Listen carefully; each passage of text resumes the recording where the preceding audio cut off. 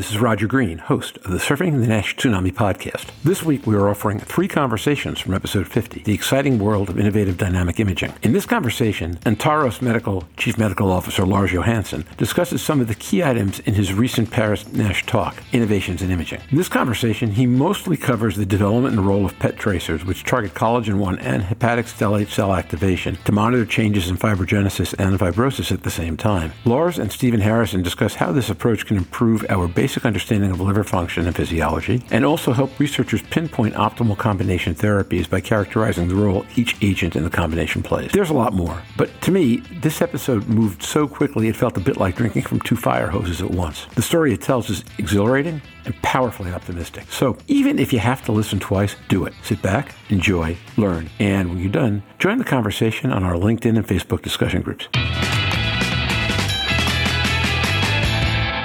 Roger Green.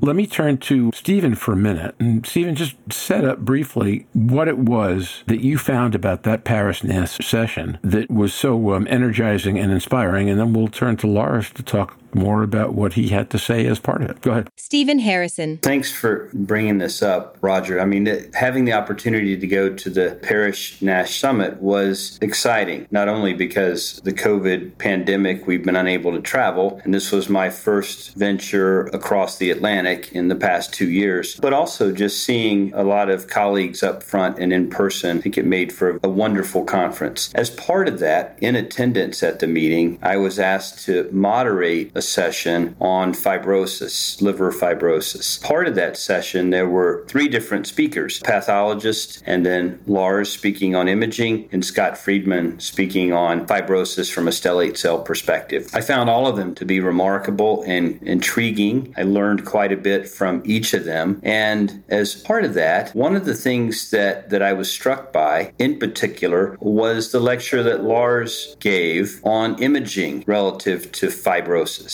And in the world I live in every day, where we're focused on MRI, proton density fat fraction, multi-parametric MRI with corrected T1, and MR elastography, there was so much more that I guess I wasn't in tune with that people like Lars are working on. And I was glued to his presentation. I thought it was unbelievable, and I thought it was worthwhile sharing with you guys on the podcast. So fortunately, Lars has taken the time out of his incredibly busy schedule, running a growing company, to join us today on the podcast to share with you guys what you were unable to hear if you did not attend the meeting in Paris. But hopefully he can enlighten us with some of the particulars of things that are exciting in the field that he is working on today, that maybe tomorrow or in the near future we might be able to see firsthand, either in research or in clinical practice. So Lars, thanks for joining us today, and I'll turn it over to you to tell us a little bit about what's going on in your world relative to imaging and liver disease. Lars Johansson. Well, thank you, Stephen, for that nice summary of the Paris NASH meeting. I was invited to give a talk about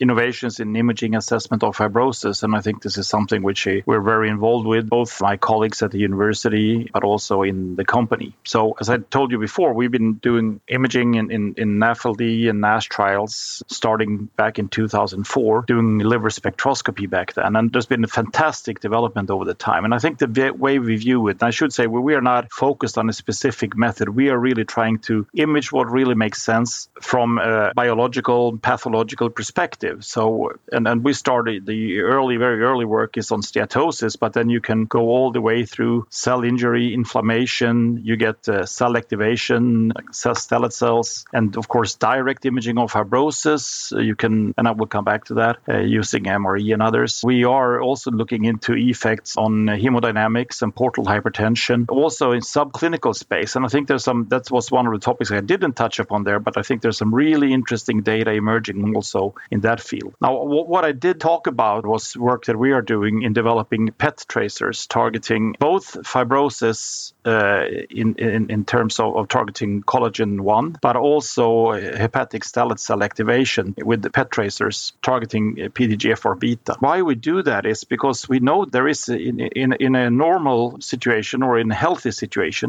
there is a balance between fibrogenesis and fibrolysis. If there's a balance there, you have a good extracellular matrix homeostasis. But if you have a disturbance, that you have an increased fibrogenesis and no increase in fibrolysis, you will accumulate collagen and fibrosis. So by being able to image both the amount of fibrosis and the fibrogenesis, you can really see if you, with the treatment, turn down fibrogenesis, then that should translate into no progression of the disease. And then we can actually also see whether it will regress the disease by looking at the amount of fibrosis. And the way we do this is that we developed this PET tracer, which is a proprietary tool that binds to PDGFR-beta. And we know that PDGFR-beta is expressed on hepatic stellate cells upon activation. So we label this with a radioactive compound, you inject it, and then you can really see, and we see very early effects. We've been testing this in a couple of models, and we see very significant differences already after 4 or 6 weeks of treatment in these animal models where they start to develop fibrosis. We are currently in the preclinical phase, and we are just moving into the clinical testing with these, I should say. So this is really what we will see coming into life in clinical studies starting fairly early next year, and hopefully getting into interventional trials within 12 to 15 months from now, where we can see decrease, hopefully, in fibrogenesis and quantify that. So that was the first part of it. The second part was also the imaging of the collagen 1, so direct imaging of fibrosis. And for that, we are, the collagen 1 fibrils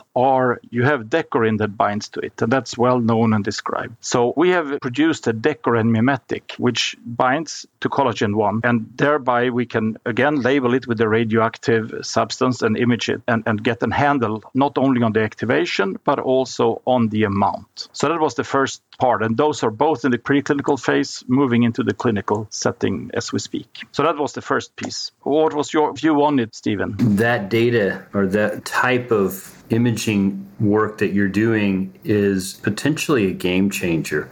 Where we're able to quantify fibrogenesis as well as its inhibition or regression as a biomarker is really exciting, because we don't have a good way of assessing that currently. We can say, okay, here's some amount of liver stiffness that links to fibrosis. We do that through FibroScan, and we do that through MR techniques, MR elastography. But actually being able to quantify stellate cell activation and its inhibition, I think, would be important, as well as measuring collagen 1. To me, the next step would be associating that with blood-based biomarkers that we use for fibrosis, like ELF, its components of ELF, as well as PRO-C3, and maybe even PDFF. And I say PDFF only because I'm thinking here specifically about some mechanisms of action where we've been able to show that the more you defat the liver, in fact, the more you're able to normalize liver fat content,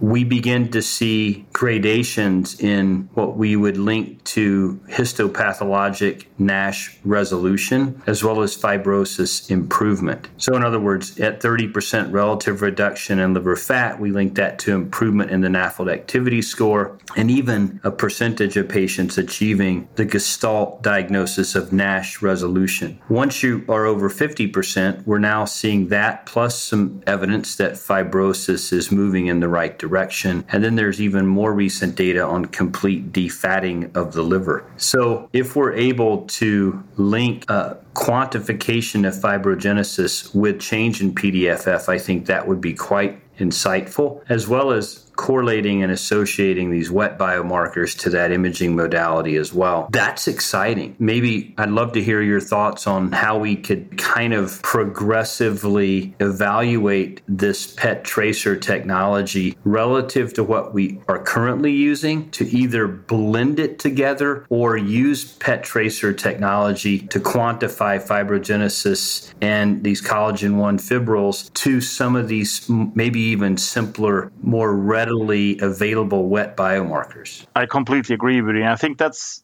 how we have deployed these things in the past. If you do a PET tracer, this is not something you use in large scale phase 2b, phase 3 clinical trials simply because of availability. But what you can do, and that's also how we did when I was with AstraZeneca, was that we did some of these advanced techniques to really understand which are the best circulating biomarkers to go into the large clinical trials. So I completely agree with you, Stephen, on how we can use these to better understand also the circulating biomarkers. Again, I mean, the beauty of the PET tracer is it gives you tissue specificity, which you may not get from the circulating biomarkers. So I think that's one of the areas where I see it's being used. Another one, which I think is also, very important, is that I've been spending a lot of time working in diabetes with SGLT2s and GLP-1s, which are also very important in treatment of liver disease, even though, I mean, the GLP-1s are obviously there, the semaglutide study. SGLT2s are not developed for NASH, but it doesn't mean that it doesn't have a good effect in some of these patients. Another area which I think is really important, where we can use these tracers or fibrogenesis,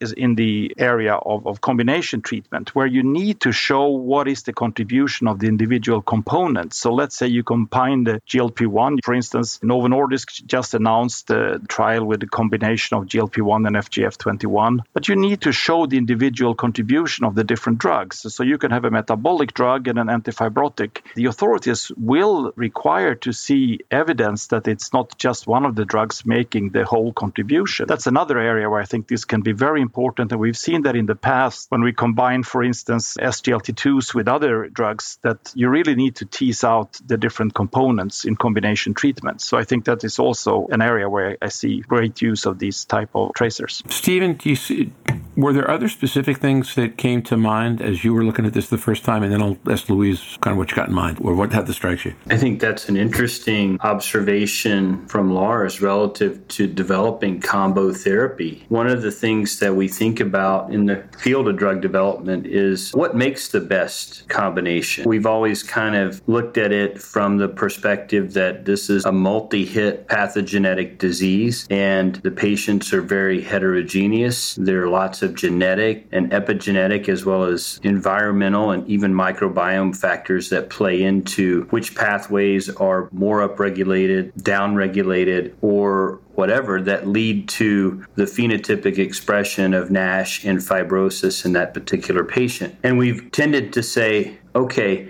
let's focus on histopathology because that's what the FDA is mandating for Subpart H approval. But in reality, when we step back and look at the patient holistically, we really need to be getting after therapies that are more broadly impactful, not just on NASH, but on the underlying obesity and insulin resistance and diabetes and hypertension and hyperlipidemia that are part and parcel to that makeup of that particular patient. So we're wanting to try to bring drugs together that can synergistically not only impact histopathology, but that can get after the extrahepatic manifestations of disease. And where we're able to mitigate potentially some of the adverse events of a drug by combining it with a drug that has maybe an opposite effect, that would be helpful for drugs like, for instance, the FXRs, which raise LDL, but potentially in low dose in combination could augment through bile acid inhibition and modulation effects on stellate cells. So we've been thinking about that perspective, but boy, what Lars mentions relative to assessing through this PET tracer technology, the impact of multiple drugs, more than one drug, and exactly where their component parts are acting would be another part of this developmental process that helps us get from the biplane, if you will, that we're flying right now to that 5th generation strike fighter that we want to be at when we go after NASH. No, I just want to say that you obviously in the end you still have to, in the current environment, still have to do your biopsy trials. But for early assessment of showing that you're certain that you have a contributing factor from the different drugs in combination treatment, I think